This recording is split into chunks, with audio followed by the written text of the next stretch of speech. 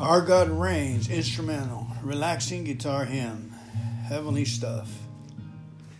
Thank you for coming to today's podcast. My name is Fernando. I am an alcoholic. To get us rolling for today, November 17th, let's go ahead and open up with a serenity prayer, please. God, grant me the serenity to accept the things I cannot change, the courage to change the things I can, and the wisdom to know the difference. A 12-step movement is comprised of men and women who had enough of living their own way, who said, "Uncle," and we're here to help others. Thank you for being a partner with us in the 12-step movement. 24-hour for today, November 17th. Everyone has two personalities, a good and a bad. We're all dual personalities to some extent. When we were drinking, the bad personality was in control. We did things when we were drunk that we would never do when we were sober. When we sobered up, we are different people.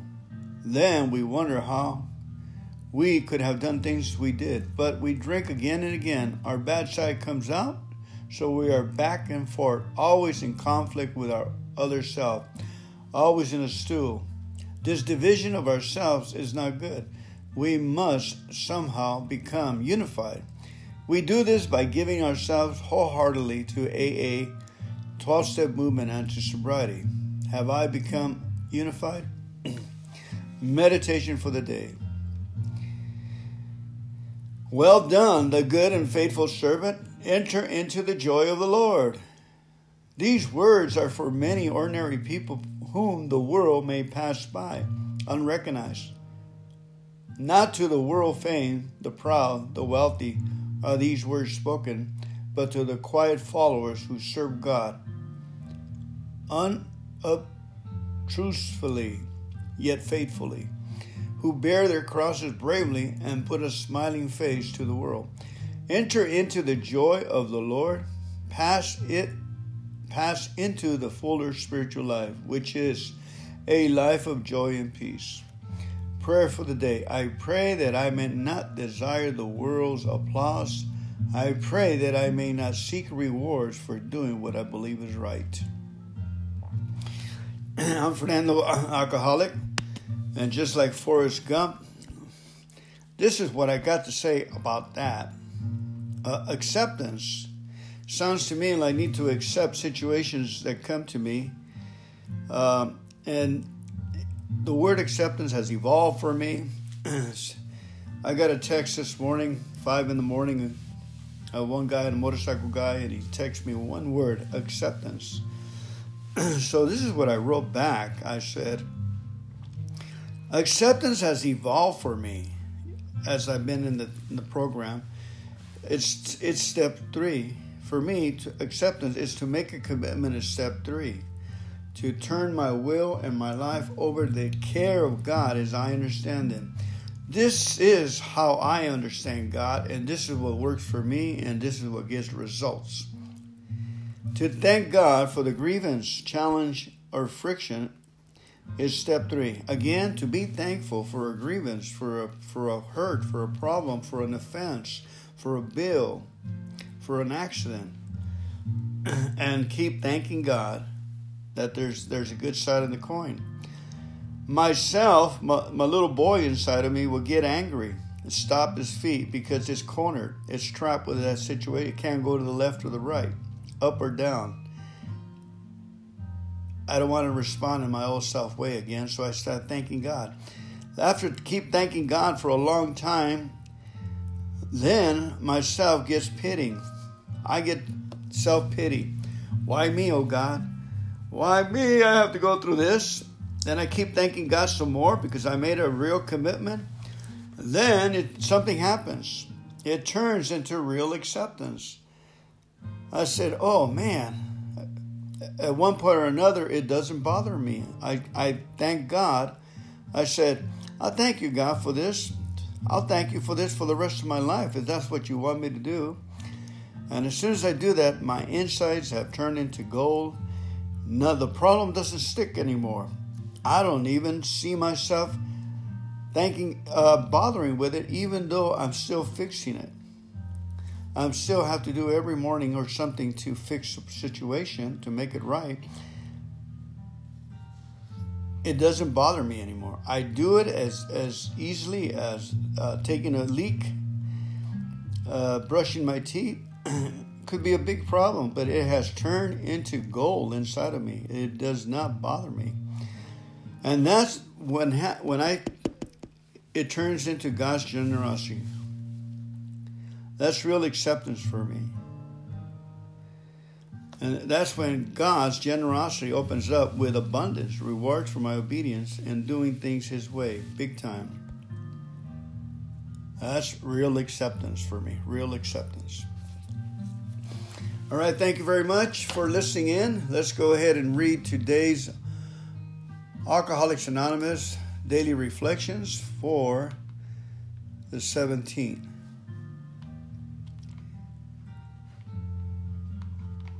Here we go. We'll go into English. Back and forth from English to... And then we'll end with the Our Father. Here we go. November 17. Overcoming loneliness. Almost without exception, alcoholics are tortured by loneliness, even before our drinking got bad and people began to cut us off. Nearly all of us suffer the feeling that we didn't quite belong, as Bill sees at page 90. The agonies and the void that I often felt inside occur less and less frequently in my life today. I have learned to cope with solitude. It is only when I am alone and calm that I'm able to communicate with God, for He cannot reach me when I am in turmoil. It is good to maintain contact with God at all times, but it is absolutely essential that when everything seems to go wrong, I maintain that contact through prayer meditation. There it is. It's only when I'm alone and calm that I'm able to communicate with God, for He cannot reach me when I am in turmoil. It is good to maintain contact with God at all times, but it is absolutely essential that when everything seems to go wrong, I maintain that contact through prayer and meditation. And folks, for me, prayer and meditation is step 3. I have made a commitment, a real manly, real human commitment, that I'm going to thank God even if it kills me, even if it destroys me. I'm going to thank God.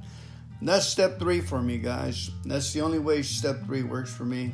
That's when the problem backs down, when it sees your human spirit using the tools of heaven to thank God for a problem. It won't faze you. It'll back down. That's my experience, folks. Let's go ahead and get out of here with the Our Father. Have a good morning. God bless you. Thank you so much for coming and listening. May the blessings of the Lord be upon your head. I bless you in the name of the Lord. May the Lord smile on you and be gracious to you. May the Lord grant you favor and peace and carry you in His arms today and put you in the right position as a soldier. Equip you again with a helmet and a sword and a spear and boots and belt and breastplate of rightness, and get out there and go conquer your enemies, and by thanking God for them. Weird, huh? Let's pray. Who woke us up this morning? Our Father, who art in heaven, hallowed be thy name. Thy kingdom come, thy will be done on earth as it is in heaven. Give us this day our daily bread, and forgive us of our trespasses, as we forgive those who trespass against us. Lead us not into temptation, but deliver us from evil. For thine is the kingdom, and the power, and the glory forever and ever. Amen. Keep coming back. It's working.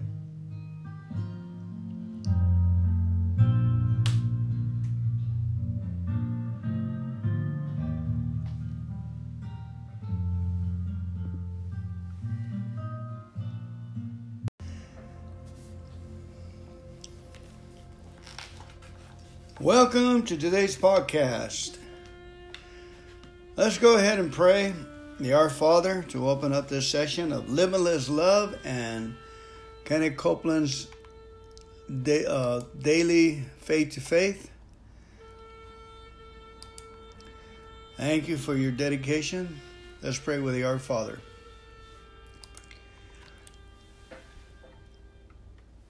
Our Father, who art in heaven, hallowed be thy name. Thy kingdom come, thy will be done on earth as it is in heaven.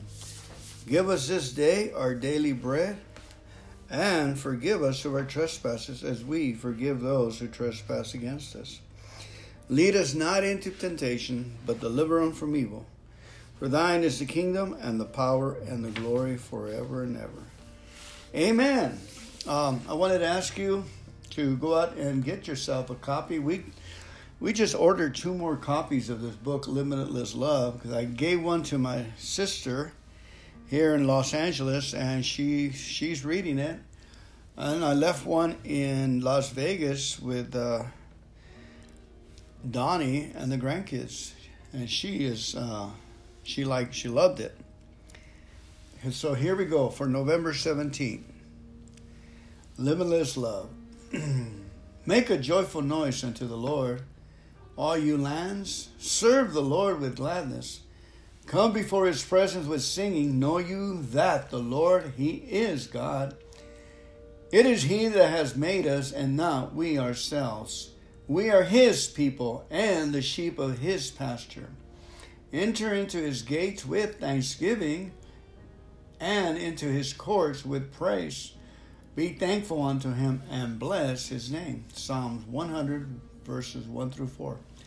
Be glad and not sad. Let me read that again, okay? You might like to repeat it after me. You make a joyful noise unto the Lord, all you lands that serve the Lord with gladness. Come before his presence with singing. Know you that the Lord he is God.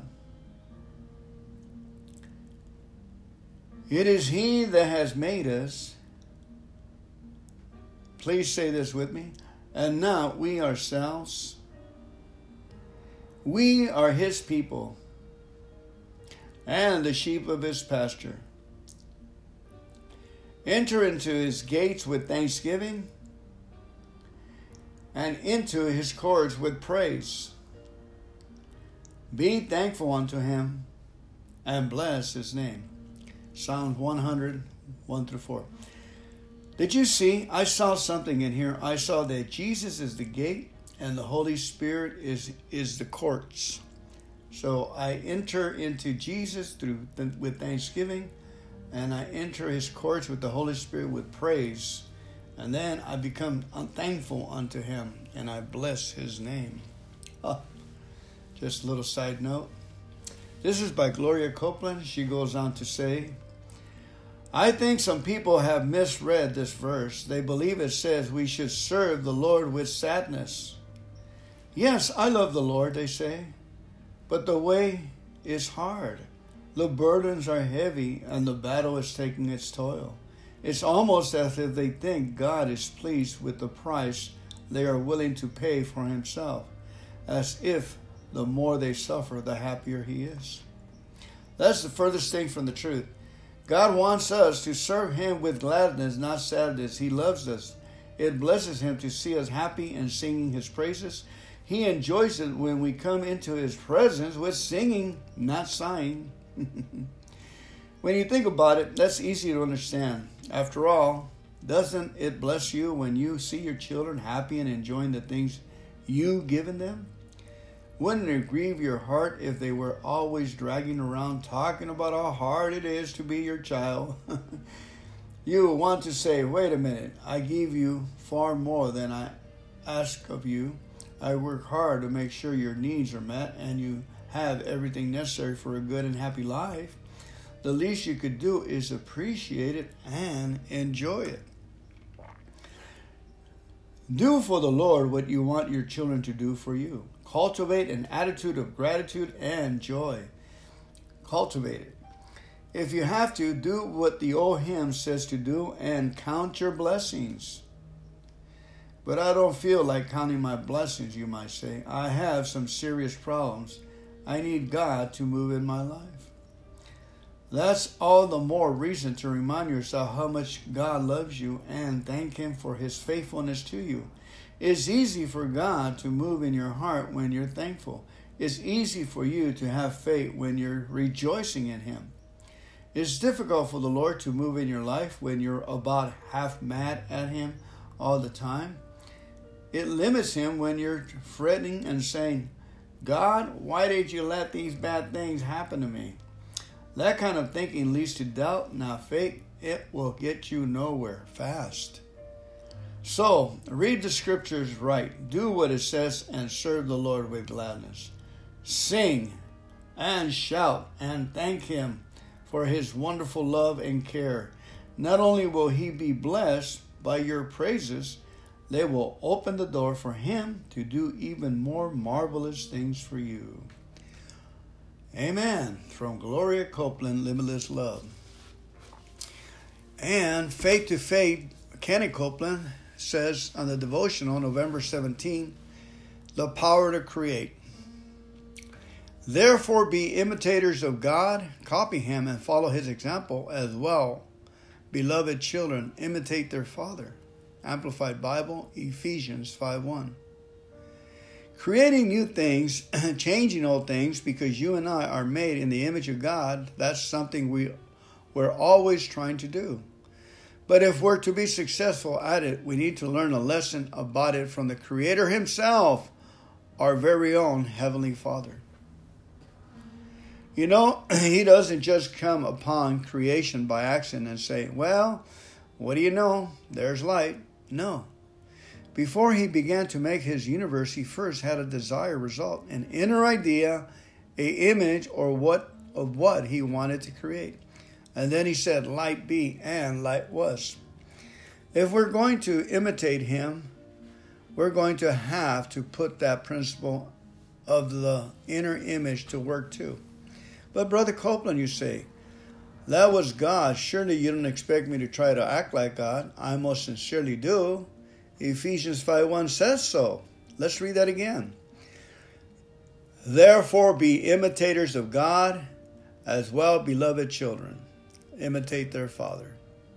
Copy Him, follow His example. Let me warn you about something though. Don't waste your time sitting around trying to dream up a positive inner image all on your own. That's more than positive thinking. And while it's better than negative thinking or not thinking at all, it will eventually fall flat. If you're a born-again child of Almighty God, God has given you the principle and the power to make permanent changes in your life and in your circumstances. If you're a born-again child of Almighty God, God has given us the tools and the knowledge and whereabouts called power to make permanent changes in our lives and in our circumstances. Thinking about creation again, God wanted light. So He said, let there be light. The words He spoke were directly related to His inner image. He used His words to get that image from the inside to the outside.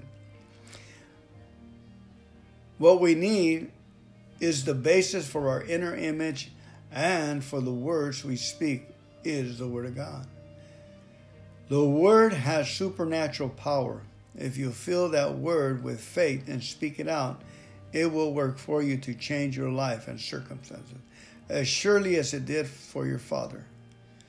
Find out what real creativity is all about. Dig into the Word of God and start rebuilding your world today. So, how do we do that? Well, a lot of people said take a picture of something and put a verse on it. The verse I like for me is the verse on Hebrews. It says, I will never leave you nor forsake you. For the Lord has said, I will never leave you or forsake you. And when we have a need to, especially to be helping someone else, it would be nice for me to have this so I can take them or have them or be, for instance, have a little praise and worship session in the home it would be nice for us to have room and less clutter and have a little church in our house or a big church to worship God and have some of these teachings going on, wouldn't it? I don't know how many churches have been created like that. God gives the power for His good will to be done.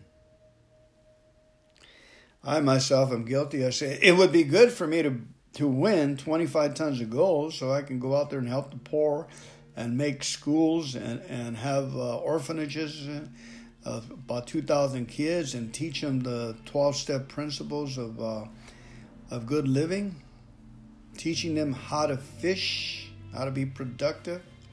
A university of the 12-step program. It entails everything. All right, now, God bless you. The blessings of the Lord be upon you. We bless you in the name of the Lord.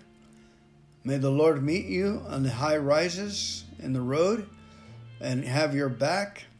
May the grace and the love and the smile and peace of God be upon you. We bless you in Jesus' name. And remember, we are family. We are one in Christ Jesus. So let's thank God for our problems, for they cause us to look at God, and He will resolve them. He said, I will never leave you. But let's just thank God for our solutions too at the same time. Put in a solution in there. I will never leave you nor forsake you. Amen.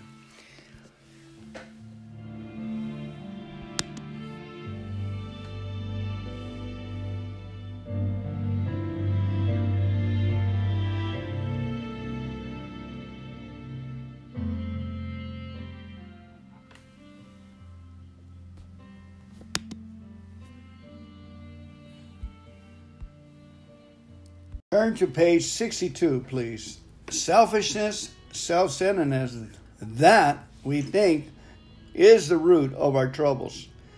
Driven by 100 forms of fear, self-delusion, self-seeking, and self-pity, we step on the toes of our fellows and they retaliate. Sometimes they hurt us seemingly without provocation, but we invariably find that at some time in the past, we have made decisions based on self, which later place us in a position to be hurt.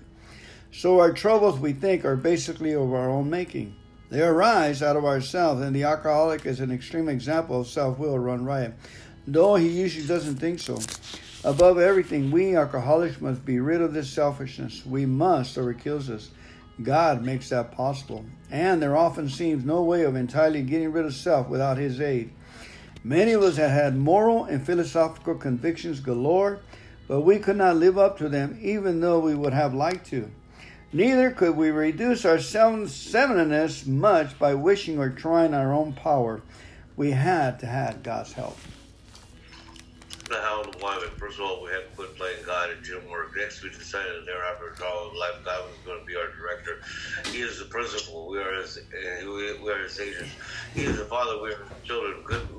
Most good ideas are simple.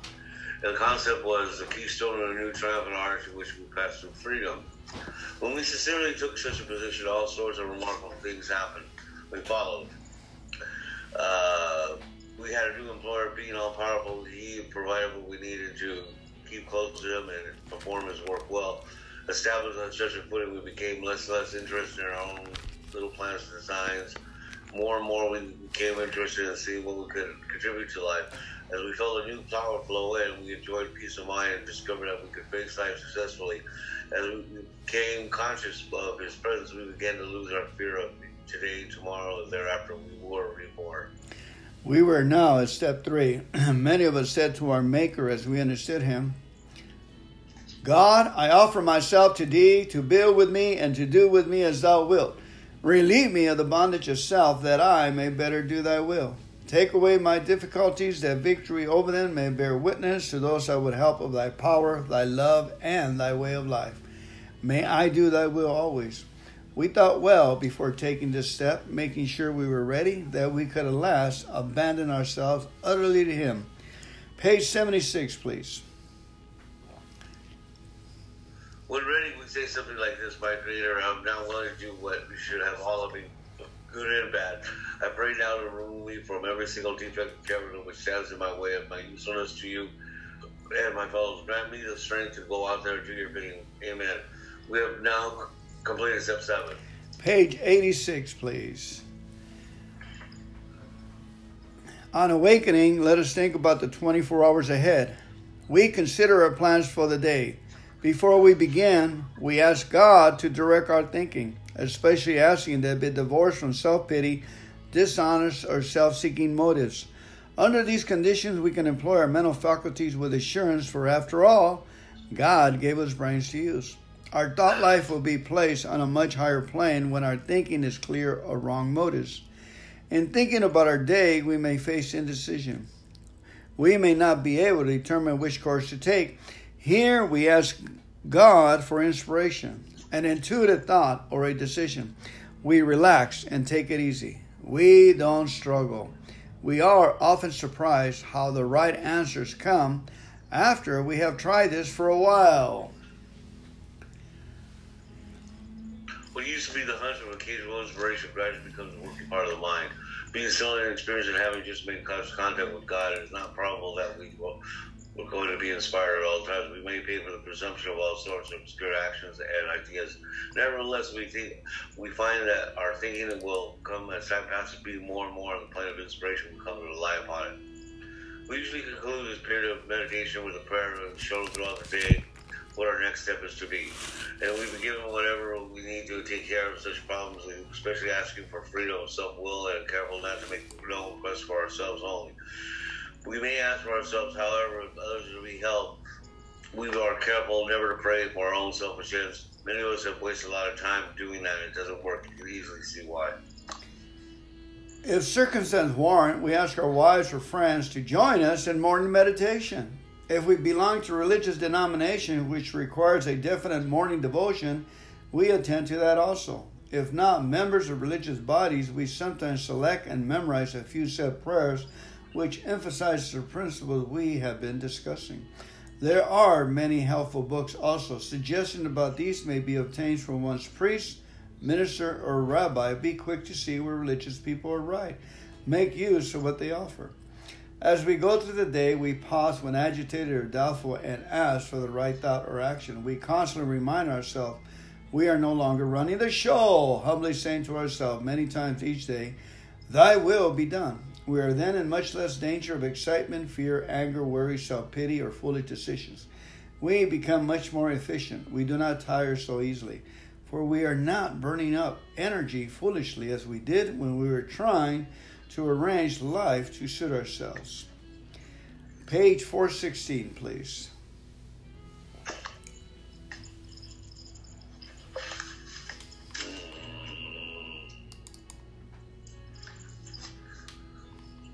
It helped me a great deal to convince that alcoholism was a disease, not a moral issue. We have been drinking a result of a compulsion, even though I had not been aware of the compulsion at the time. And sobriety was not a matter of willpower, but the people at AA had something that looked much better than what I had. I was afraid to let go of what I had in order to try something new. There was a certain sense of security in the familiar. At last, acceptance has been a key to my drinking problem. After I've been around AA for 7 months, tapering off of alcohol and pills and finding the program not working very well, I was finally able to say, "Okay, God, it's true. All people, stranger may think, you know, I didn't get my permission. Really, really am an alcoholic of sorts. And it's all right with me. Now, what am I going to do about it?" When I stopped living in the problem and began living in the answer, the problem went away. From that moment on, I have not one single compulsion to drink. And acceptance is the answer to all my problems today. When I am disturbed, it is because I find some person, place, thing, or situation, some fact of my life unacceptable to me, and I can find no serenity until I accept that person, place, thing, or situation as being exactly the way it's supposed to be at this moment. Nothing, absolutely nothing happens in God's world by mistake. Until I can accept my alcoholism, I cannot stay sober. Unless I accept life completely on life's terms, I cannot be happy. I need to concentrate not so much on what needs to be changed in the world as on what needs to be changed in me and my attitudes. Shakespeare said, "All the world's a stage and all the men and women are merely players." He forgot to mention that I was the chief critic. I was always able to see the flaw in every person, every situation, and I was always glad to point it out because I knew you wanted perfection just as I did. AA and acceptance has taught me that there is a bit of good in the worst of us and a bit of bad in the best of us, that we are all children of God and we each have a right to be here. When I complain about me or about you, I'm complaining about God's handiwork. I am saying that I know better than God. For years, I was sure the worst thing that could happen to a nice guy like me is that I would turn out to be an alcoholic. Today, I find it's the best thing that's ever happened to me. This proves I don't know what is good for me. If I don't know what's good for me, then I don't know what's good or bad for you or anyone. So it's better if I don't figure, don't give advice, I know what's best and just accept life on life's term as it is today, especially my own life as it actually is. Before AA judged me by my intentions, the world will judge me by my actions. Acceptance has been the answer to my marital problems today. AA has given me a new pair of glasses. Max and I have now been married 35 years. Prior to our marriage, she was a shy, scrawny adolescent who was able to see things in hers that others couldn't necessarily see. Things like beauty, charm, gaiety, a gift of easy being to talk to, and a sense of humor, and other fine qualities. I lost my place. It was if I had rather than a mindset that turns everything into gold, a magnified mind that could magnify on whatever it focuses on. Over the years, I thought about Max and all her good qualities grew and grew. We were married, and all these qualities became more and more apparent to me, and we were happier and happier. But then, as I drank more and more, the alcohol seemed to affect my vision. Instead of continuing to see what was good about my wife, I began to see her defects. The more I focused my mind on her defects, the more they grew and multiplied. Every defect I pointed out to her became greater and greater. Each time I told her she was a nothing, she receded a little more into nowhere. The more I drank, the more she wilted. Then one day in AA, I was told that I had the lenses in my glasses backwards. The courage to change the serenity prayer meant not that I should change my marriage, but rather that I should change myself and learn to accept my spouse as she was. AA has given me a new pair of glasses. I can again focus on my wife's good qualities and watch them grow, grow, and grow. I can do the same thing with an AA meeting. The more I focus my mind on its defects, late starts, long, drunken log, cigarette smoke, the worse the meeting becomes. But when I try to see what I can add to the meeting rather than what I can get out of it, and when I focus my mind on what's good about it rather than what's wrong with it, the meeting keeps getting better and better. When I focus on what's good today, I have a good day. And when I focus on what's bad, I have a bad day. If I focus on the problem increases. If I focus on the answer increases. Page 420, please.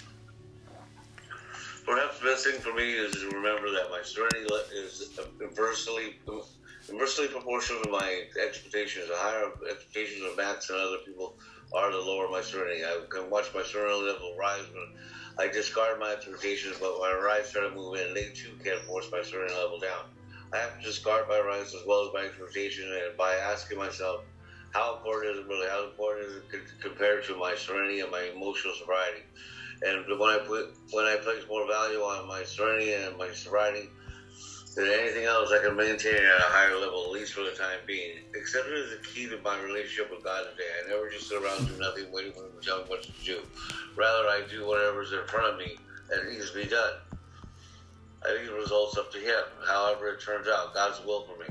I must keep my mind on my acceptance and off my expectation, for my serenity is directly proportional to my level of acceptance. And when I remember this, I can see I've never had so good. Thank God for AA. Amen. Page 552, please. He said, in effect, if you have a resentment you want to be free of, if you will pray for the person or the thing that you resent, you will be free. If you will ask in prayer for everything you want for yourself to be given to them, you will be free.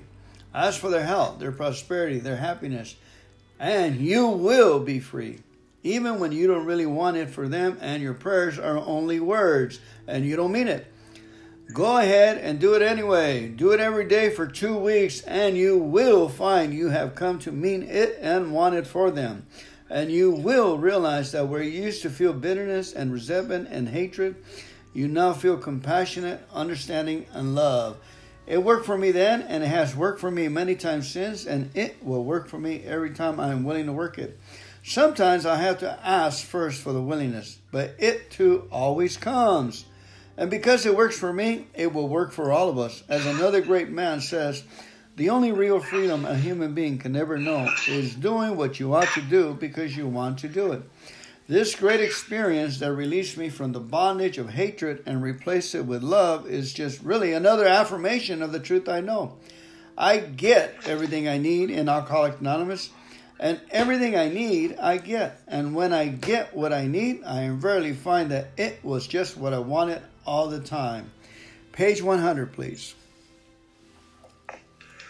Both you and the new man must walk day by day in the path of spiritual progress. If you persist, remarkable things will happen. When we look back and realize the things that which came to us when we were putting ourselves in God's hand are better than anything that we could ever plan. Follow the dictates of a higher power, and you will presently live in a new, wonderful world, no matter what your present circumstances are. Page 83, please. If we are painstaking about this phase of development, we will be amazed before we're halfway through. We are going to know a new freedom and a new happiness. We will not regret the past nor wish to shut the door on it. We will comprehend the word serenity, and we will know peace no matter how far down the scale we have gone. We will see how our experience can benefit others. That feeling of uselessness and self-pity will disappear. We will lose interest in selfish things and gain interest in our fellows. Self-seeking will slip away. Our whole attitudes and outlook upon life will change. Fear of people and of economic insecurity will leave us. We will intuitively know how to handle situations which used to baffle us. We will suddenly realize that God is doing for us what we cannot do for ourselves. Are these extravagant promises? We think not. They are being fulfilled among us, sometimes quickly, sometimes slowly. They will always materialize if we work for them. Page 85, please. It's easy to let up our spiritual program and rest on our laurels. We've had trouble. We're headed for trouble if we do so. Our alcoholism is our fault. We are not cured of alcoholism. What we really have is daily replete of the consciousness and maintenance of the spiritual condition. Every day is a day when we carry out this vision of God to all of our activities. How can I best serve thee? But thy will, not mine, be done. These are thoughts that must go with us constantly and exercise our willpower along the line with all we wish is a proper use of the will. Much has already been said about receiving strength, inspiration, direction from He who has all knowledge and power. We are careful not to follow. We have carefully followed directions and have begun to sense a new flow of His Spirit into us. So to some extent, we become God conscious. We've begun to develop a vital success, but we must go further. That means more action. Page 43, please. Once more, the alcoholic at certain times has no effective mental defense against the first strength, except in a few rare cases. Neither he nor any other human being can provide such a defense. His defense must come from a higher power. Deanne, beautiful, beautiful, beautiful. Thank you very much for coming in today's reading. God bless you. God bless you too, Fernando. All righty. Let's see you, Rick. See you tomorrow. All right, take care. Take care. Uh-huh. Bye. We'll see you, everyone. Have a great time. Thank you for coming in here and listening to today's podcast.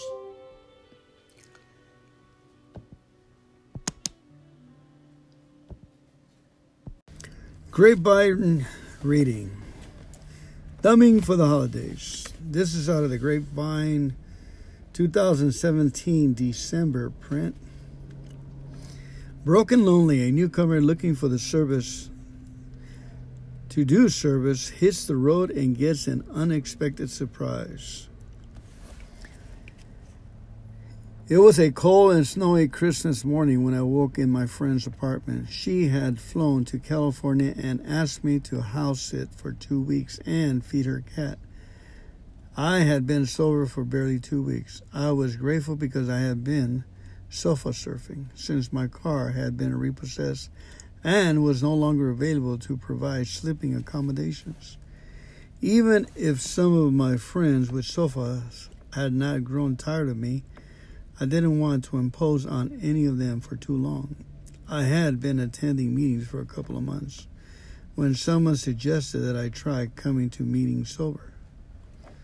So after a particular disastrous drunk, I just did that. I began attending meetings sober at least once every day. As the holidays loomed, many groups had parties and served food. I was unemployed and broke, and so often these eating meetings events were my only opportunity to eat. Although I connected with several AA members I met at meetings, there were some people I just didn't like. Jerry the Professor was one. It seemed that the more AAs had nicknames in those days, Jerry was a dour, unfriendly fellow. I assumed that he didn't like me, so I avoided him. In fact, when he shared at a meeting, I would get up and go to the kitchen for a cup of coffee or to daydream about something else. I felt that nothing he had to say would be useful to me or help me to stay sober. So there I was in my friend's apartment on Christmas Day. She was not in AA. She was not an alcoholic. I knew there was alcohol in the place, but she had put it away in deference to my budding sobriety. If I looked hard enough, I knew I would find it, though. As my poor thoughts about the loss of my job, my home, and my family set in, suddenly I remembered something I had heard at a meeting. It was actually something Jerry the Professor has told about his first sober Christmas and waking up alone. Somehow he had gotten the idea that helping someone else might keep him sober. He had driven to the Salvation Army soup kitchen and volunteered his time, serving homeless people and driving meals to shut-ins. I couldn't remember when and where he had told this story, but right then it was a godsend to me. I didn't have a car anymore, but that and the fact that the nearest Salvation Army shelter was 40 miles away didn't stop me. I bundled up and hit the road with my thumb out. The fact that it was Christmas probably inspired drivers to stop for me, and I made it into Hartford in 3 rides.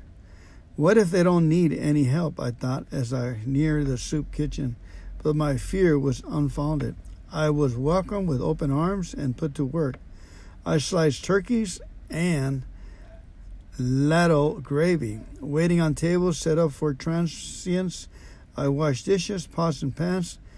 The day passed quickly. When the last folks had been served and had left, we volunteers sat down to eat. Besides the Salvation Army folks, there were 3 lovely ladies who had worked as hard as I had all day.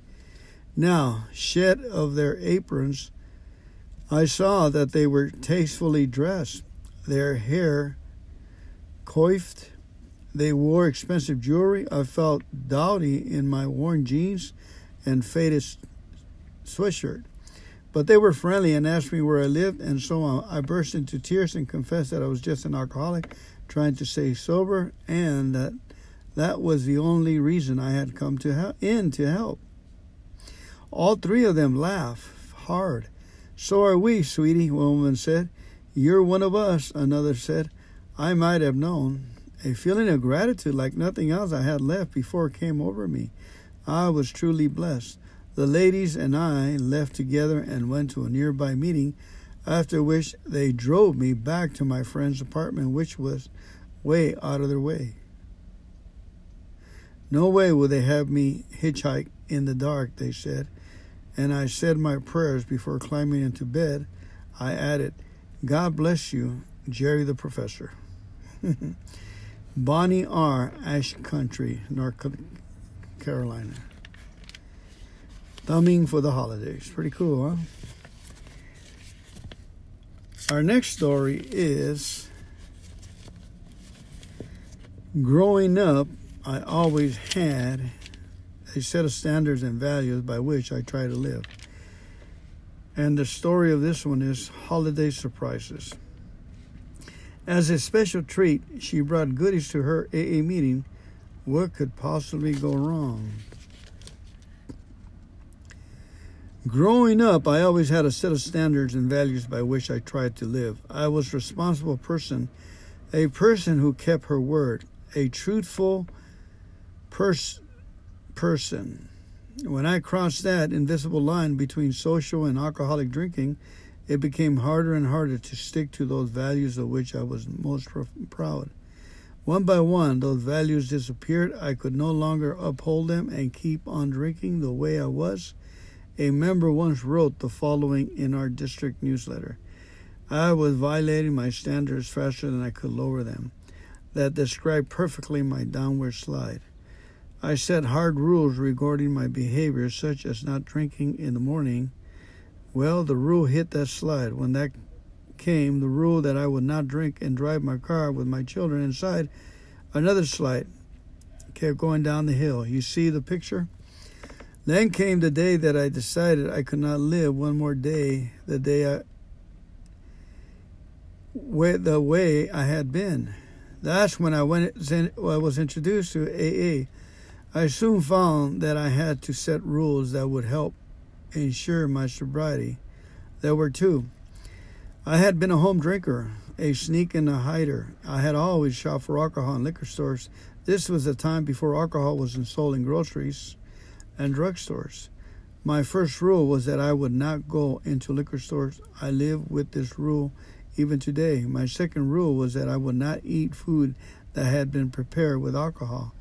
My home group members have discussed about not cooking with wine, not choosing items on the menu that were made with liquor, not eating mom's homemade rum balls at Christmas, and so on.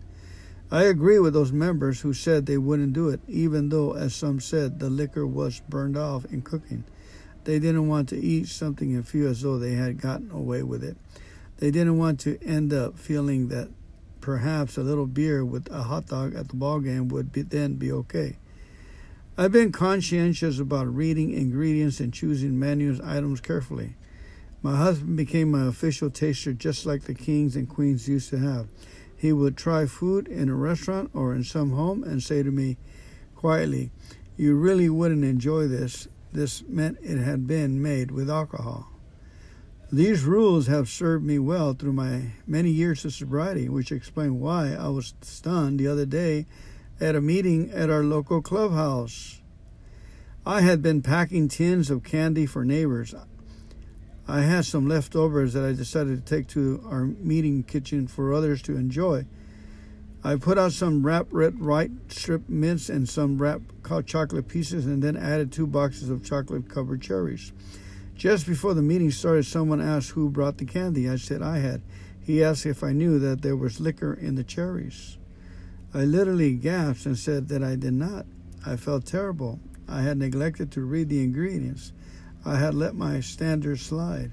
I had bought the chocolates at a dollar store and never thought for a minute there would be expensive ingredients in them. But I had not checked. So I went to the kitchen right then and buried the boxes of chocolate in the bottom of the trash can. I pictured myself as one of the poisonous, adorable little old ladies from Arsenic and Old Lace who would be whispered about at local meetings as the women who caused the group slip at the club. Lesson learned: never let my guard down or let my up on my vigilance. Carol K. from Sarasota, Florida.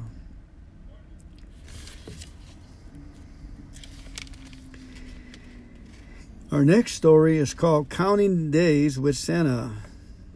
Out on a family shopping trip, a nervous newcomer encounters someone way too jolly. This is from John A. from Fort Meade, Minnesota? No. MD. I don't know who that is. They'll come to me in a minute. My wife and I went to visit our daughter at her college just prior to the holiday season. It's always a challenge to balance family time with the need to go to any length to stay sober, especially around the holidays. That year was my first sober Christmas. I was anxious about every little detail that might be a trigger for drinking. I had promised my wife and daughter a day of shopping. I also planned to visit an early AA meetings in that unfamiliar town at my sponsor's recommendations. I did not have a problem finding an early bird meeting full of coffee and conversation. which morning meetings tends to offer no matter where you go. I found a smiling, happy group of strangers, brothers and sisters in AA. They welcomed me to their meeting, placed behind a grocery store. Fellowship was just what I needed to arm myself for the rest of the day. I introduced myself as a visitor to the meeting, one who needed to keep his head clear. Everyone there understood. I made it back to my family before they were even awake. I was ready to go shopping. Taking my wife and daughter to a store that was familiar was a safe way to pick up some items our daughter needed for her apartment without encountering drinking triggers in my first holiday season sober. I really had an earnest desire to not drink. Pulling up in a well-known superstore, I saw an energetic Santa greeting people at the door. Not wanting to run into a Santa, I dodged and walked my family into the garden entrance and started shopping for household items. While we were looking at curtains and rugs, sure enough, there came Santa visiting the aisles. When he rounded the corner, I looked up and nervously hugged my daughter for support. Then I turned to greet the spunky Santa, who looked strangely familiar. "Well, hello, Santa," I said. "Hello, young man," Santa said. "Have you been good all year?" "No," Santa replied. "I'm trying hard, though." Santa looked me over carefully. "Well, how long have you been good?" he asked. "I have been good for 231 days, I answered. "Do you need to count the days?" he asked. I hesitated for a minute, then I said, "Yes, Santa, I do need to count the days, one day at a time." Santa's eyes twinkled. "Ho, ho, ho," he yelled. "I am on that list, too. One day at a time. Ho, ho, ho. Keep your head clear, young man." "Thank you, Santa," I called out with a twinkle in my own eye. I added, "Merry Christmas," as I watched Santa disappear into the next aisle. John A. from Fort Meade, Montana, Minnesota.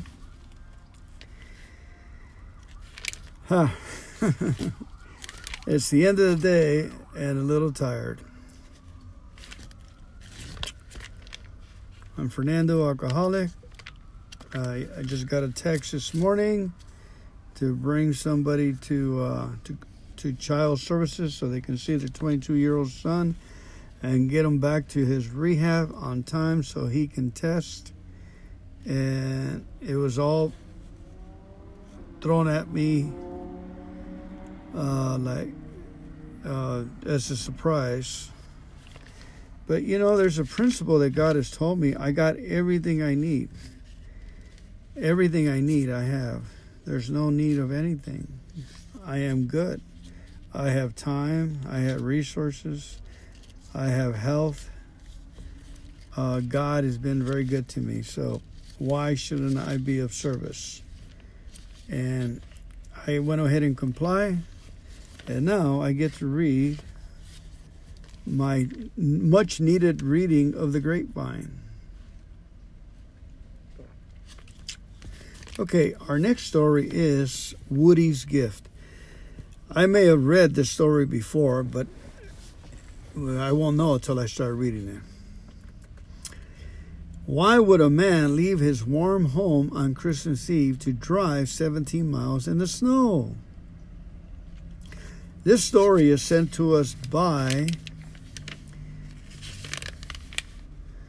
Richard N. from Dillon, Montana. Finally, I came to the end of myself. I knew for certain I no longer had to pretend to look good for anyone. I was completely exhausted and worn out from pretending. I surrendered, though I didn't know it at the time. This will become the best day of my life.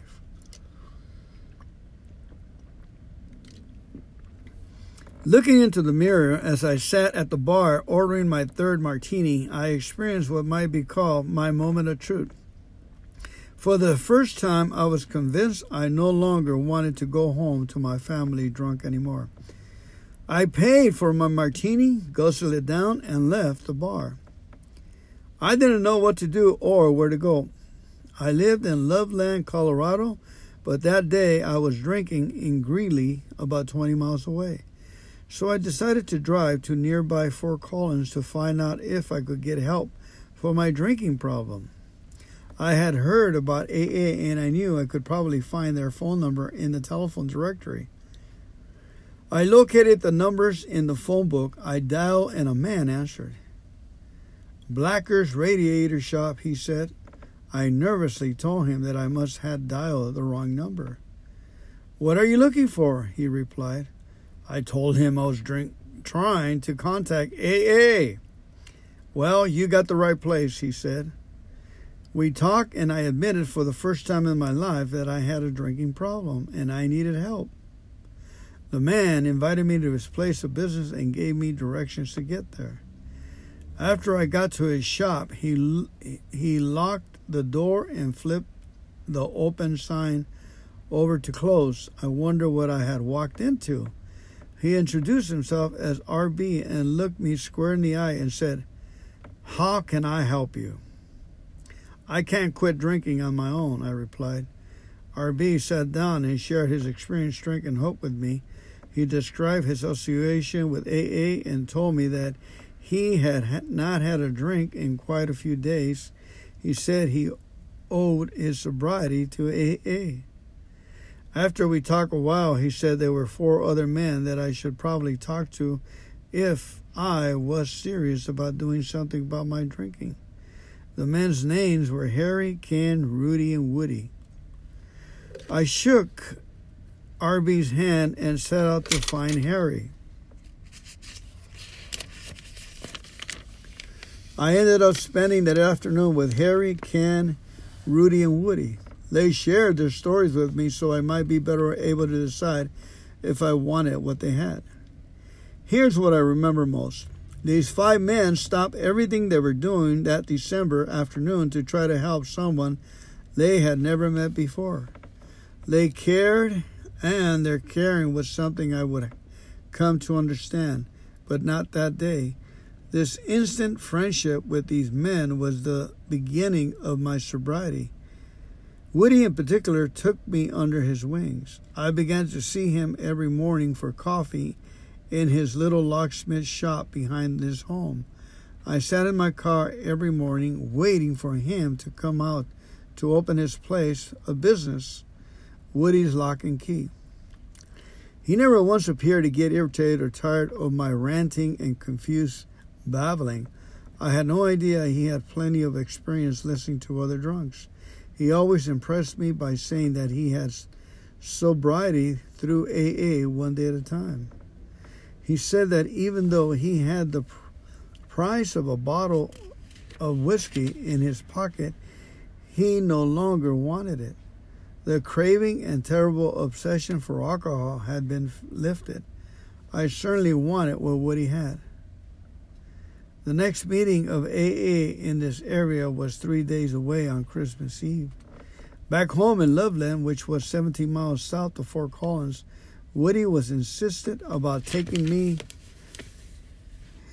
to this meeting if I was willing to go. I was very willing, and yet for some reason I told Woody I would meet him there.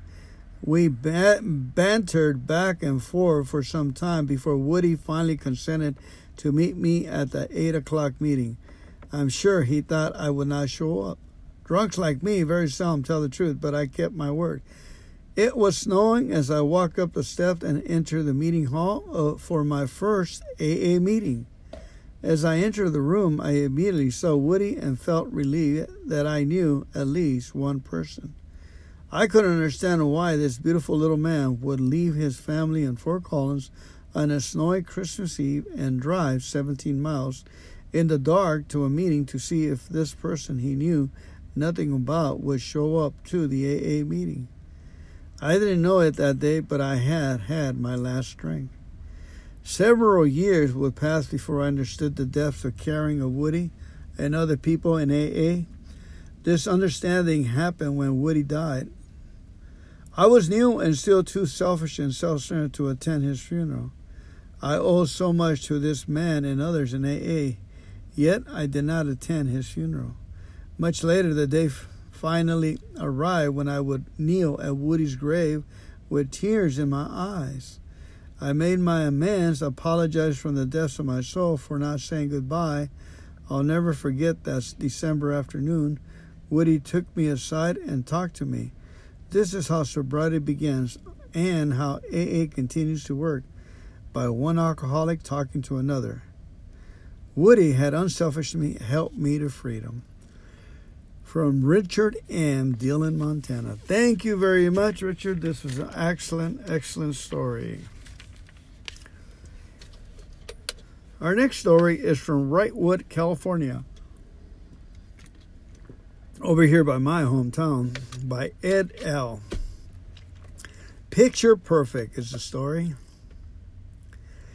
In February 2013, I was blindsided when a close friend, Tall Bill, died at a heart attack 6 weeks short of his 45th birthday. As the small community of Wrightwood came together to honor Tall Bill's life, I rummaged through our photo albums, gathering images to create posters to be displayed during his memorial service. At one point, my wife held out a photograph to me and said, "Here's one where you all are clearly drunk." I leaned in, and there she was, totally unaware that I was mind-altered in 9 out of the 10 photographs taken during the first 18 years of our marriage. In photos of our wedding day, I appear in a 3-piece suit offering a palmful of champagne to my black Labrador retriever. Then there is the photo of my daughter's first birthday, her face covered in white cake frosting as both of us face the camera with white grins, mine gleaming from the effects of alcohol as I celebrated her first birthday. In another photo, I'm with my son in a trout stream, holding my fishing pole in one hand, him under my other arm. I'm drunk. In every picture of us camping, I either have a beer in the hand, or you can see the liquor bottle sitting on the picnic tables.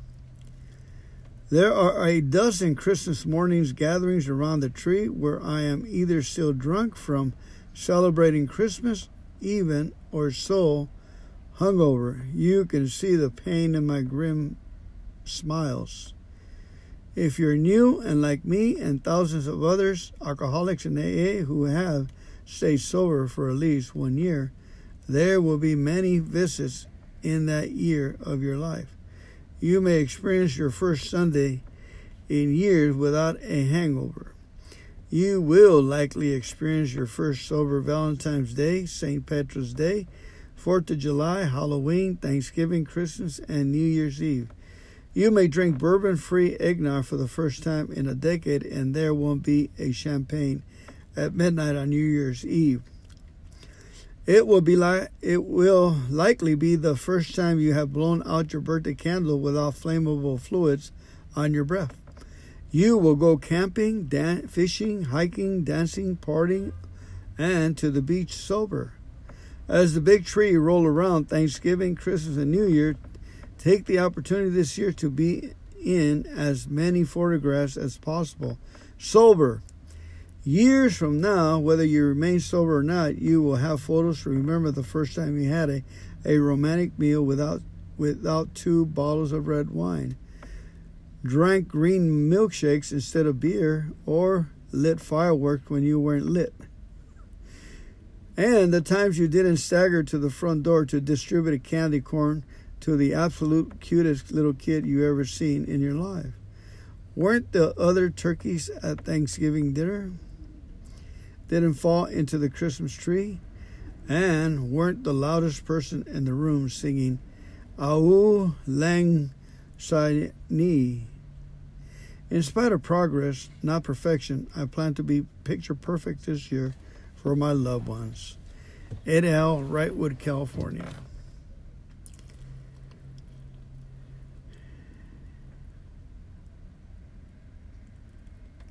Pretty good, Al. Wrightwood. Ed. Another story comes to us from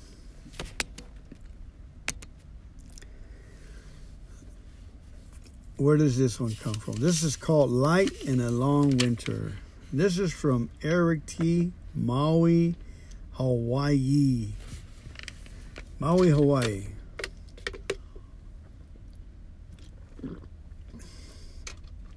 Here's to the people like Victor who keeps the coffee going even when no one's around.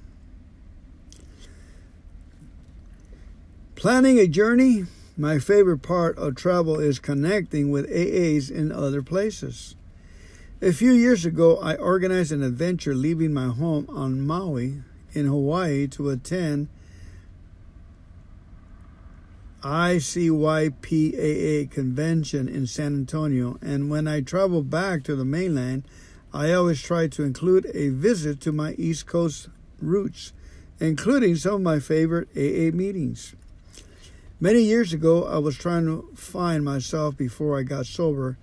I visited an island off the coast of New Harbor, Maine. Mohegan Island is accessible only by ferry, and it takes approximately 1 hour each way to and from the mainland. Much later, I returned to that island once I got sober, excited to find that they host 2 meetings there each week on Thursday and Sunday evening in the village library. All summer long, this island is swarmed by day trippers and vacationers. It is home to about 700 during peak season and home to about 50 from September through May. It was my first meeting there, and I met an AA beacon of light in a small island. Victor was a full-time resident on a very seasonal vacation getaway island. Unfortunately, Victor spent most of his long winter with maybe 1 or 2 fellow alcoholics. Many times he was completely alone at those meetings. During the summer, the beauty on this island is intense. The highlight of my journey there was always seeing the gratitude Victor emanated with his love and service for this fellowship. Unfortunately, a few months ago, Victor Mohegan Island's beacon of light passed away. We will miss him. I always sense a wonderful gratitude in the people in these remote places. I also know this from some of my own experiences in Hawaii with some of our own remote meetings. On the islands of Maui, we have the Hana Caravan the last Sunday of every month. We joined up for a 3-hour trek to the most remote part of the island. Although Hana is a year-round destination, it is so remote that people usually pass on through without attending an AA meeting. I always enjoy the other AA beacons of light in my life. Susan, who is always there in Hana to greet us. Susan makes sure the hand of AA is always here, accompanied by poho, ferns, salads, and lasagna. Once a year, we also cross over to the islands of Lanai and Molokai by ferry to support their fellowship and to build our own AA service in a function we call the Crossing. I feel extremely gratitude when I see these old-timers keeping the torches lit all year round at these remote AA locations that I enjoy so heartily. Trudging the road of happy destiny and being willing to go to any lengths for our remote fellowships provides something so valuable, so enlightened that we cannot help but feel happy, joyous, and free. So let me say mahalo to Guy and Lynn on Lanai and to Frank and crew on Molokai. And let's not forget Victor on Mohegan Island, who braved the long, cold, lonely winter so we could stay sober and have such a wonderful AA summer there. Eric T., Maui, Hawaii. Fernando, alcoholic, I have a story. Me and my wife were once invited with a couple over to Kauai, the oldest island and most northern island of Hawaii. That was our very first visit to AA, to AA in Hawaii, and I thought, and first time in that island. So when we got to the island, they took us to some very rough waters. There was a typhoon going on in the Philippines, so the water was churning pretty strong. And there was a lot of beach takers that were taking into the water. Our host pointed out that that the fire department and the rescue squad was all parked right by the beach, looking onto all the surfers with binoculars. And they were saying they're getting too close to the rocks, and we expect we're here in case something happens. And the wind was high, the surf was high. Nothing happened. We left, and we went to our destination and had a fabulous time. But I can see that my host needed a drink. We were going from restaurant to restaurant. They were taking us from place to place, and they didn't drink in account of us, and I needed a meeting, and I didn't know how to get to one. Well, sad to say, I never hit a meeting there. I did take some books or grapevines, but it wasn't the same. The next year, we got invited back. Oh, by the way, they did text us and tell us that some visitor did pass away that was out there, a few days after we left in the high surf, as they predicted. And it was probably one of us, not a drinker. The next year we came back again, but this time I was determined to drag my host, to a AA meeting. And sure enough, we landed in Oahu. And from Oahu, I looked at the map, and there was a 12 coconut meeting over there by the zoo, and we were way over here on Hilton Village. So I asked my host to go with me, adamantly. And he, the meeting I think was at 7:30 in the morning, so we started trekking about 6:45, and we had a trek through the ocean beach, which was a delight. And we finally got there on time, and they asked my host to share for 10 minutes, and he says, I'm brand new, I don't know what I'm doing. But the funny thing, he did not share, someone else shared, but I noticed that he got a wind of it. He started liking it. Then we went to another meeting and another meeting. And then he said he went home, and he got a hold of some material with him. And he said people started asking him that all of a sudden he went back to California, and he reported to me that he was getting inquiries about how to stop drinking all of a sudden out of nowhere. And he started telling them about AA and the 12-step program and the people he met. So we went back a third time. This time we went to the Big Island, and from there we found some meetings in the beach, and we went over there, and sure enough, so we've been back many times since, about maybe 5-6 times now, to Hawaii. But the point I wanted to make is that on the second year, I prayed and I asked God, if you send me back to Kauai, the most northern island, I promise to go to about every meeting that's in that island.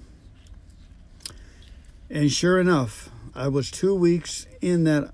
I was 3 weeks in Hawaii total. 1 week in Kauai, 1 week in Oahu, and 2 weeks in Kauai. I went to my first meeting, and in the meeting there was a lady there that was stressing out. They were trying to get her to have another lady move in, and another mother-in-law, and she was good with her sobriety. She was good with everything else, and she didn't want to say no to a person that probably is drinking and has no concern in developing. So, I gave her a ride home, or she gave me a ride home, and we talked for a little bit, and I convinced her to stay strong for her principles and to protect her sobriety, because I just happened to be talking about that with my sponsor, Protect Your Sobriety. So with that, we had a great meeting. I felt like I was in the right place at the right time. And one of the persons there gave me a card for a rental card. And one of the AA, they rented cars, and I got a real good price to rent a car for a week. Then it goes that I hit about 90% of the meetings there. I got wet. I was late in one. We had wild bees running after us in another one. I went to a night outside meeting. They had me to share. They called it the alcoholic from East LA there. And then from there, I went to one of my last meetings before we were flying out of Hawaii. And I had to hit this part of the island that I haven't been before, and the GPS wasn't working very well because of all the mountains. So I trudged and I pulled and we went from road to road trying to find this meeting with the GPS going in and out. Finally, we found this little church, and I ran in there. I believe it was about 10 in the morning on a Saturday. I ran in there, and the meeting people came up to me and they said, "This is Al-Anon. You must be looking for the church down the street." So I went down the street to the other place, and I found AA, and they ran up to me and they said, "Are you our speaker?" And I said, "No, but I can be." So sure enough, I had a chance to give my experience, strength, and hope. And after the meeting, a kid with 9 months followed me, 19-year-old, 20-year-old, and got his phone number and met the wife. And then he was going to be going to the convention. We were going to fly back to Oahu and go to the convention to finish off our trip, AA convention with about 1,000 people there.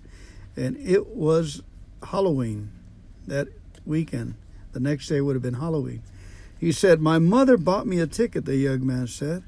I said, "Good, I'll meet you there. I'll be there here. Give me your number, and we'll stay in touch, and we'll see you there." Well, he landed there on a Friday, talked to him and so forth.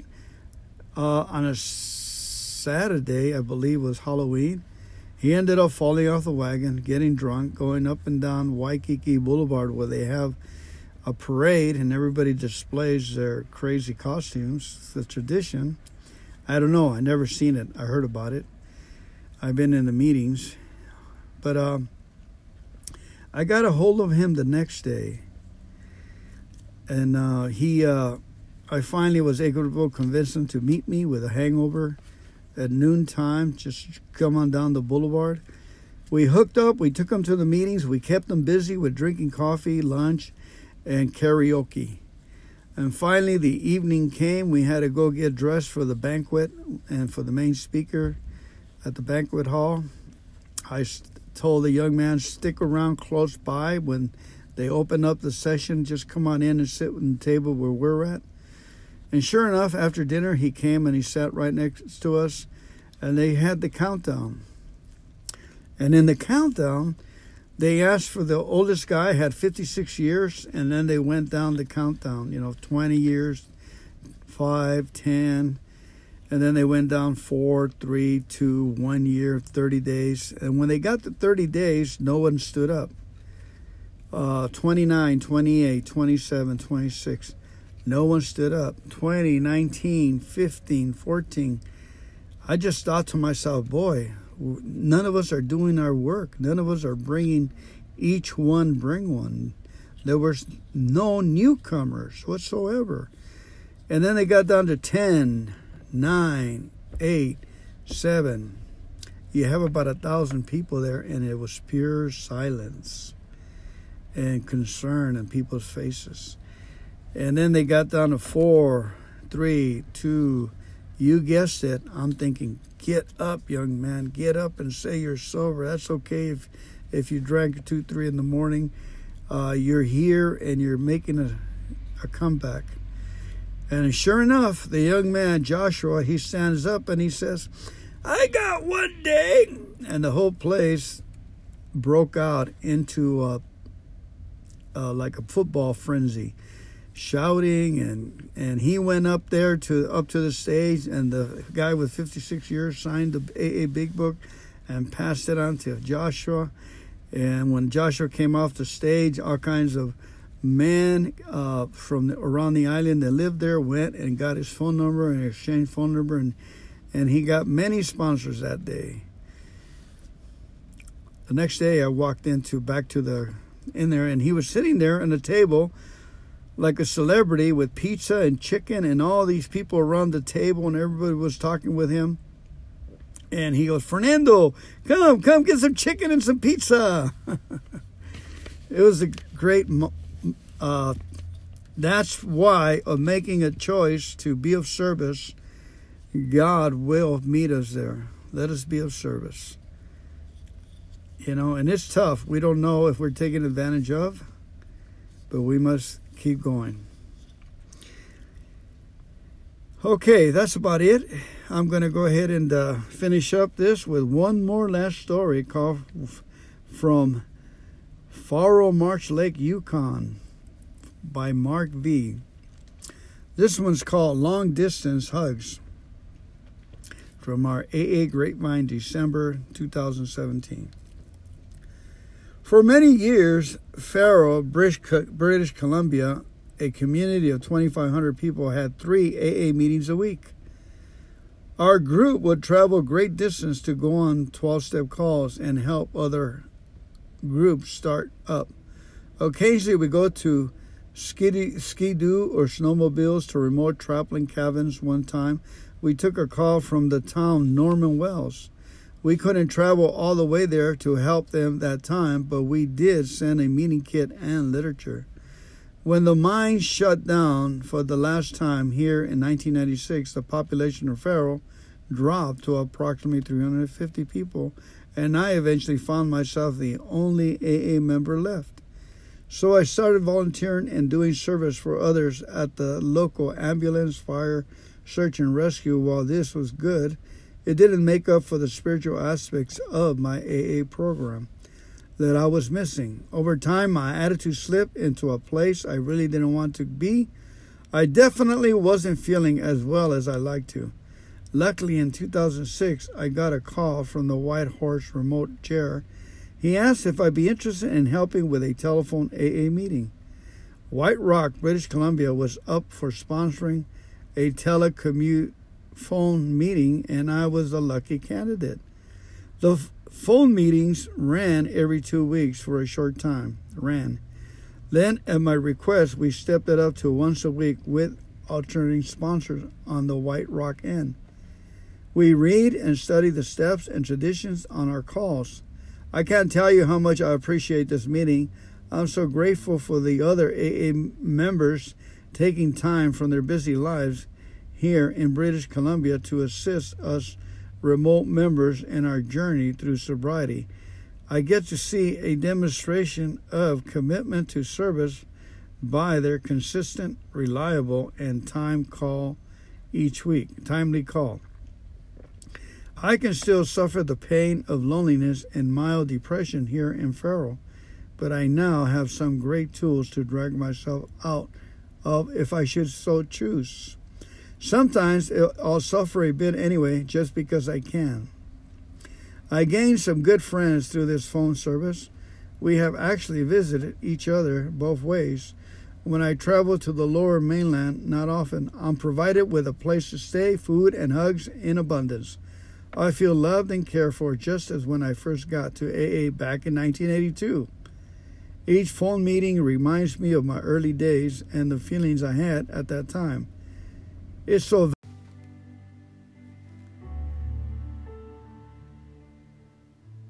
Greetings. Welcome to today's reading of Limitless Love and Faith to Faith for November 16, called Pick Up Your Sword. All right, Faith to Faith, Kenneth Copeland in 1 Timothy 6:11-12. But thou, O man of God, fight the good fight of faith.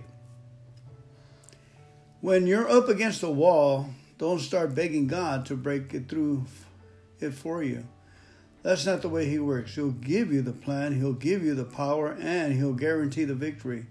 But your hand, not His, is the instrument He's going to use to get the job done. You're going to have to stretch out your hand by speaking and acting on the word. even when circumstances are against you. God gave me a striking revelation of that over 20 years ago through a vision he gave me in Beaumont, Texas. I was preparing to minister in a service there, spending some time in prayer, when suddenly I saw myself standing in the pulpit of the church. Looking up, I saw a dragon, a horrible, ugly thing, poke his head through the front of the church. As he came into the church, his body expanded like a balloon, filling the whole room. He was snorting fire and smoke. When, in the vision, he turned it on me, he almost burned my clothes. As I fell back on the floor, I saw Jesus standing nearby with a sword in his hand. Why doesn't he do something about this? I thought, can't he see I'm hurting? But he didn't move. He just stood by with a frown on his face. I could tell he was really put out with me. The Bible says God was not pleased with those who were overthrown in the wilderness, 1 Corinthians 10:5. And he wasn't pleased with me either as I lay there on my back in defeat. Then Jesus held up the sword to me and pointed at the dragon. The look on his face said, "Get up." I reached up to catch hold of the sword, and an instant before I touched it, Jesus turned it loose. The sword stayed in midair of its own accord. I grabbed it and began to pull myself up. Not only did it hold firm, but it began to lift me. I stood and touched the dragon's chin with my sword, and it split him from one end to the other.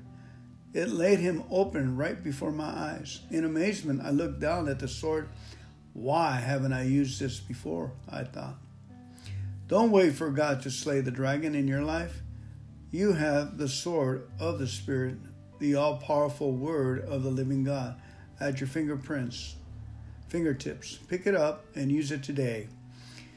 Additional reading, scripture reading will be Joshua 11:5-23. Fernando, my experience is that I did a similar situation where Jesus, in a vision, I was praying for about 3 weeks, wondering if this was all worth it, giving your money to the church, not drinking, not going to the party scene, and reading and not. And, I was just struggling like everybody else of acceptance of my new life. And I kept praying, and then God, Jesus, showed up himself. He was holding the keys to the kingdom, dripping completely in blood.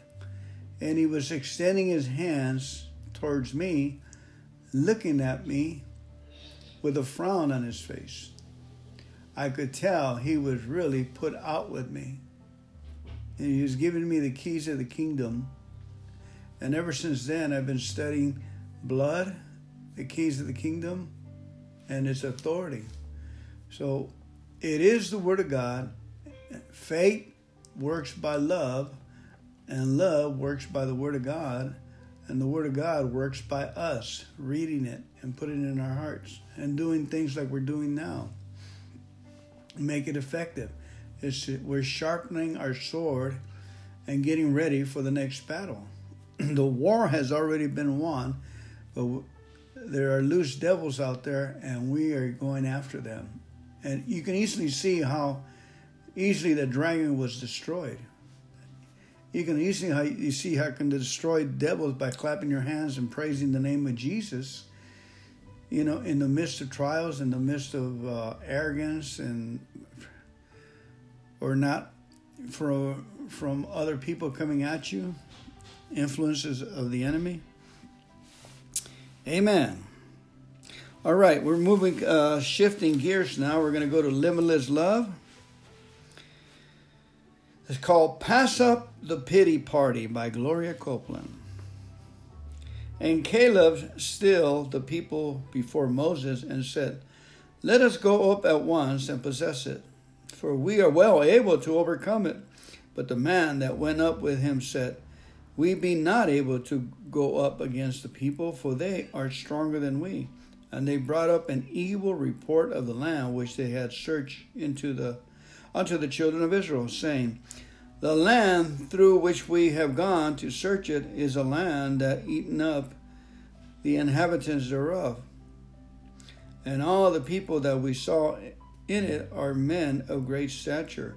And there we saw the giants, the sons of Anak, which come of the giants, and we were in our own sight as grasshoppers.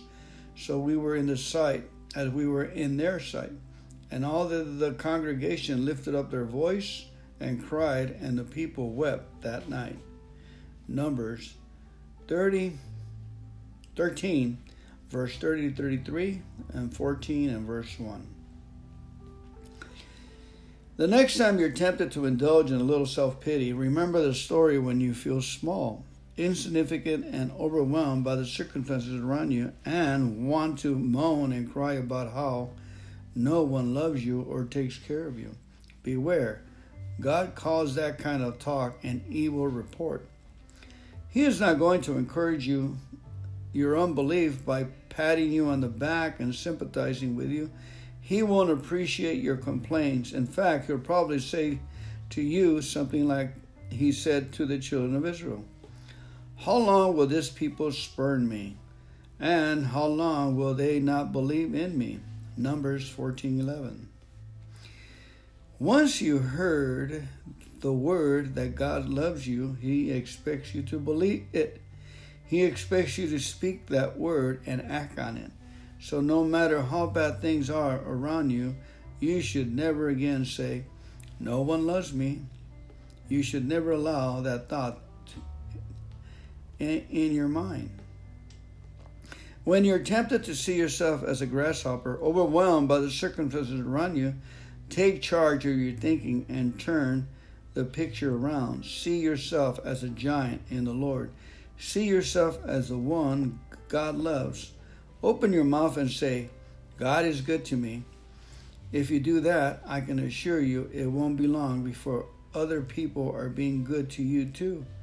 As you receive God's love and act on it, you'll naturally begin to be more loving toward other people. You'll put into motion the law of sowing and reaping. As you love others, that love will be multiplied and given back to you again. If you take that path, you won't be overcome by the negative things around you. You'll rise up like Caleb and overcome them instead. You'll pass up your pity party, take hold of God's love, and do your celebrating in the promised land. Beautiful, beautiful, beautiful readings. Let's go ahead and read Psalm 16, one of my favorite Psalms, please. Okie doke.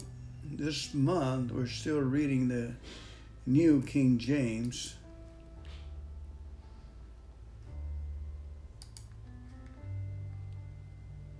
Thank God for YouVersion Bible app. I love it. Love it. Sometimes they cut me off. They wanted me to buy the book. The Hope of the Faithful and the Messiah's Victory of David, by David. Preserve me, O God, for in you I put my trust. O my soul, you have said to the Lord, you are my Lord.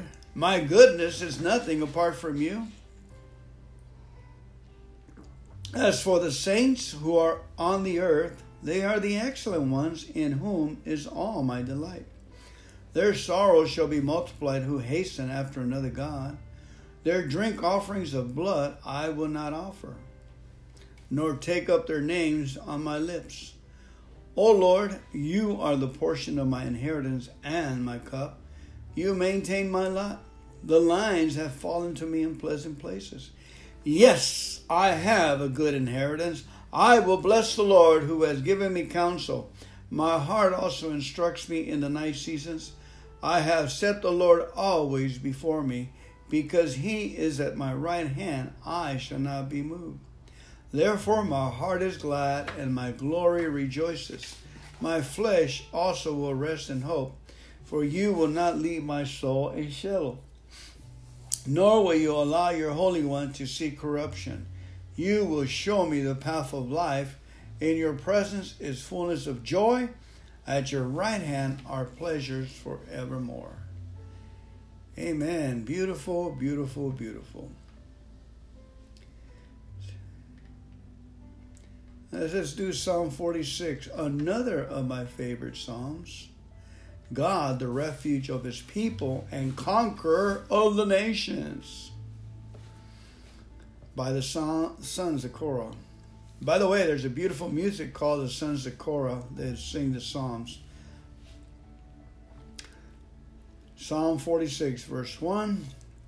God is our refuge and strength, a very present help in trouble. Therefore we will not fear, even though the earth be removed, and though the mountains be carried into the midst of the sea, though its waters roar and be troubled, though the mountains shake with its swelling.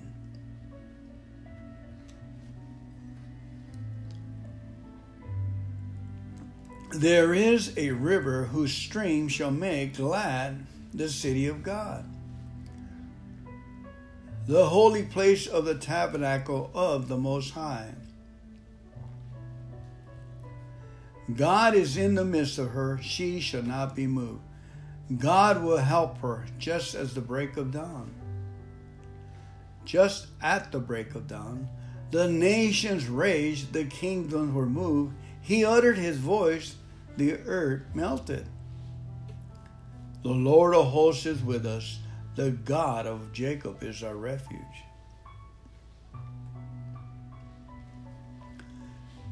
Come, behold the works of the Lord, who has made desolations in the earth. He makes war cease to the end of the earth. He breaks the bow and cuts the spear in two. He burns the chariot in the fire. Be still and know that I am God. I will be exalted among the nations. I will be exalted in the earth. The Lord of hosts is with us. The God of Jacob is our refuge.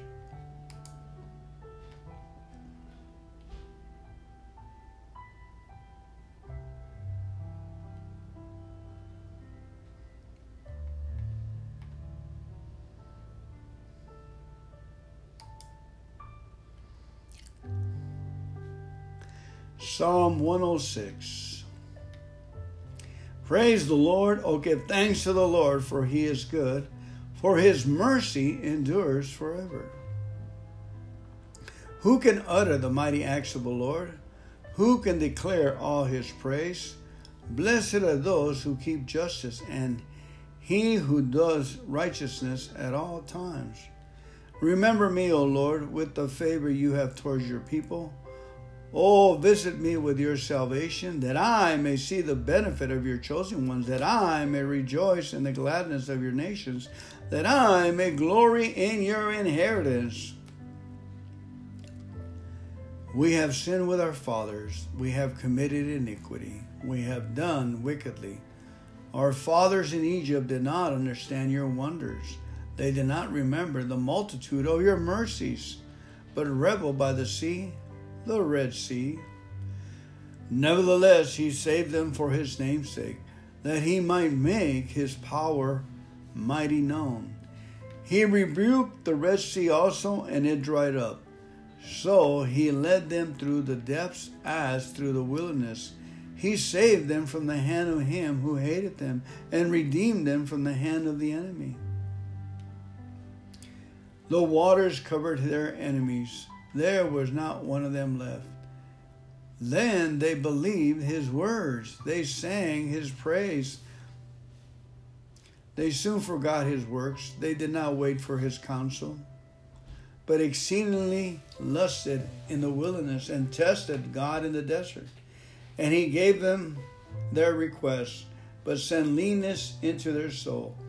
When they envied Moses in the camp and Aaron the saint of the Lord, the earth opened up and swallowed Dathan and covered the faction of Abiram.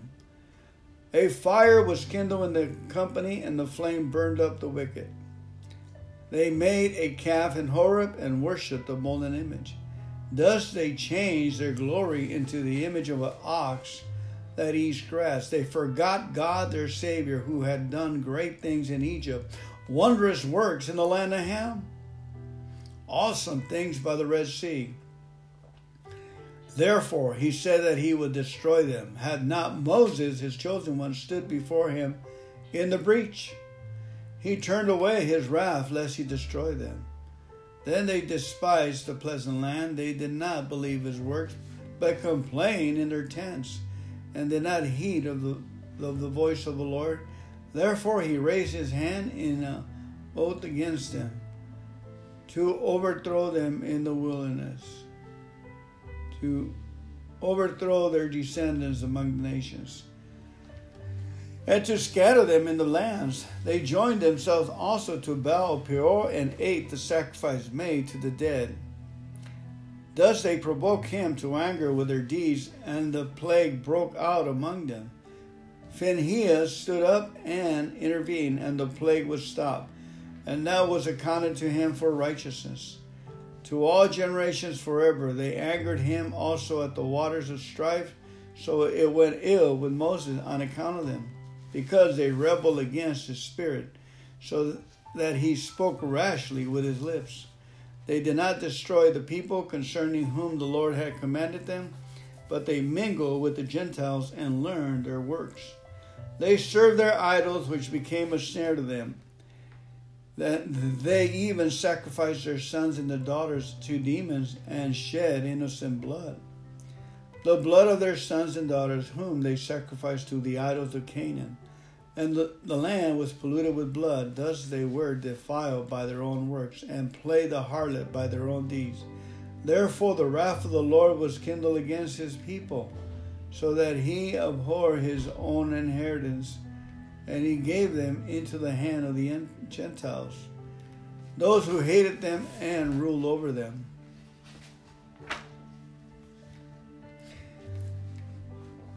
Nevertheless, he regarded their affliction. Many times he delivered them, but they rebelled in their counsel, and were brought low for their iniquity. Again, nevertheless, he regarded their affliction when he heard their cry, and for their sake he remembered his covenant, and relented according to the multitude of his mercy. He also made them to be pitied by all those who carry them away captive.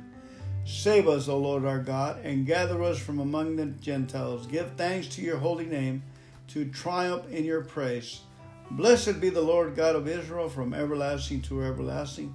Let all the people say, Amen. Praise the Lord.